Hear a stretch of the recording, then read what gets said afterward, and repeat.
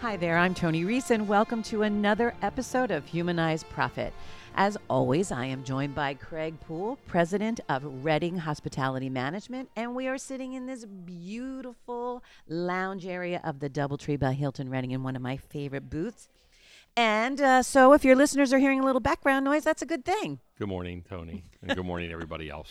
All right. So in previous episodes, Craig, we've told stories about humanized profit, and you've given us great frames of reference. But today we're going to talk about specifics and the specific of performance management and how that still applies to humanizing profit, dealing with performance management. So give us the idea here. Well, thank you. A lot of conversations that we have are very current. Because I think that's real time, and I'd like the podcast to be about really what's happening here and why are we making a profit, why is our culture working, but also what's great about it and what's bad about it. What happens when you have this great culture and you work on humanizing profit?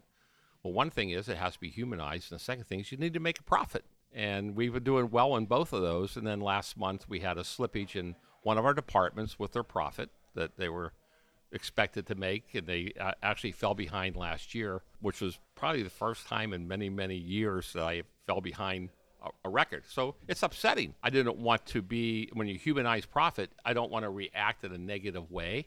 I don't want to go beat people up and hurt them, but I do need a serious coaching at that point. And I thought, well, how am I going to humanize this coaching? Because it was a significant drop and a loss of control. And actually this person ended up, and we want this person to do well, because in all humanizing profit, you want the person that didn't do well. Why did that happen? What did I do that allowed this to happen? And how can I bring this person back? So we had a couple of conversations. I was getting more resistance, excuses of why it's behind, but not data why it was behind. And one of the problems was he didn't have any data. He went to sleep on that also. So it was more pulling up excuses of why we're behind, and when you do that, you're blaming everything except the real problem. So as we investigated this further, because there was a drop, typically there isn't a drop like this when you're doing what I do for a living, I discovered that some of his key members of his staff were very disappointed in the leadership the past month or two. And I thought, okay, this is the result of we're losing contact with the guests. And I said, okay, let's have a meeting, but I'm going to invite, I told him, I said, I want you to invite all your department heads into my office and we're going to bring this up. We're going to talk about this because the people are not happy with your leadership right now. And we made a promise when they come here that they will go home happy, they'll come into work happy, they'll leave here happy, they'll come here and learn, and they'll leave here learning. But for some reason, you decided this last month or so to let them go on their own, and you're not leading them like we've told them and that they've been used to. And it cost us money. You jumped out of our culture. You became about you and not all of us. So I brought him in, and I said, you're going to be the elephant on the table because your leadership is being questioned. So I have to let everybody know that we're still in charge and we still care. So I'm going to not throw you under the bus, but I'm going to put the truth on the table. These people have come to me. They said they're not happy with what you're doing. They're not happy with not being taught more. And I'm going to put that out in front of them. There's no going back to them and saying you shouldn't have said that, because we're thankful they said it, because it's going to make you a better person. So they came in and we talked about it. We put him on the table, and we went around the room, and each person said what they wanted from him, including me. Because what I wanted from him was better execution. And if he didn't want to do it, I need to be brought into the reason why he didn't want to do something. He didn't have that right. He told me he's going to do something, he's going to do it. And that's what didn't happen. So we had a meeting. It was a good meeting. I don't know if maybe 10 or 15 people were in the room. And they left encouraged. He left being resistant. And I said, look, I am resilient to get to you to where you need to be. My resilience is for you to be successful and to continue the values that we have in the hotel and to continue the promises we made to the people that work here. When you quit resisting and you become resilient to get back to where you belong and back to where you were when we were making more money, then I won't be resistant to you. I'll be resilient with you. But right now, you're being resistant, and resistance is not success. It's a failure because you're resisting not only me, but you're resisting all the people that what they want. Because you decided that you don't want this, and you need to communicate that. If you don't want something, I need to know why you don't want something. So you gave him an opportunity to step up and step into the truth that you told. Right. You managed his performance that way.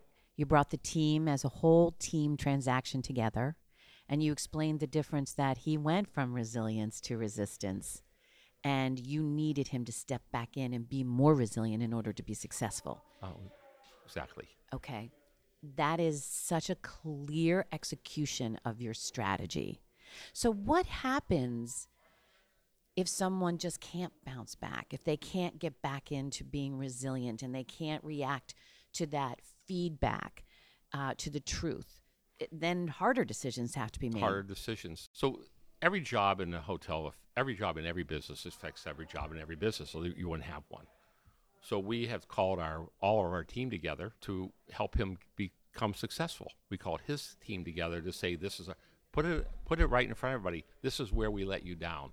We're going to build you up. This is where we believe we can make great improvements, and he'll be greatly improved. So it wasn't the prettiest meeting in the world, but the results are nice if we get through all this. Mm-hmm. It's really their decisions at some point. But we've surrounded him with help. The same people that are helping him have been in the same situation at some point, So he's looking at the same person that he helped once is going to have to help him again. That's why less turnover is so critical, because people have been through this and they understand that we're not here to attack somebody and hurt them. We're here to build them up. But they also know that if resistance becomes a higher end, those are silos, and we don't work with silos. Mm-hmm, mm-hmm. So it's kind of a coach change.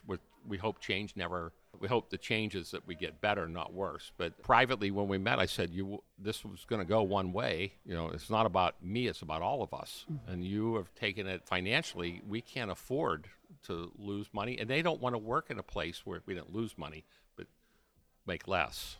Progress isn't going backwards. Right.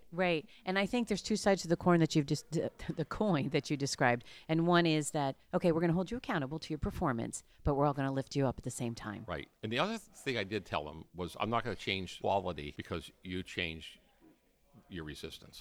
I'm not going to change how many people work here because you changed. I'm not going to find the money out of cutting back quality or cutting back services. I'm going to find the money because we're going to learn from what we did wrong, and we're going to make more money. So at the end of the day, I'll be able to capture this quickly.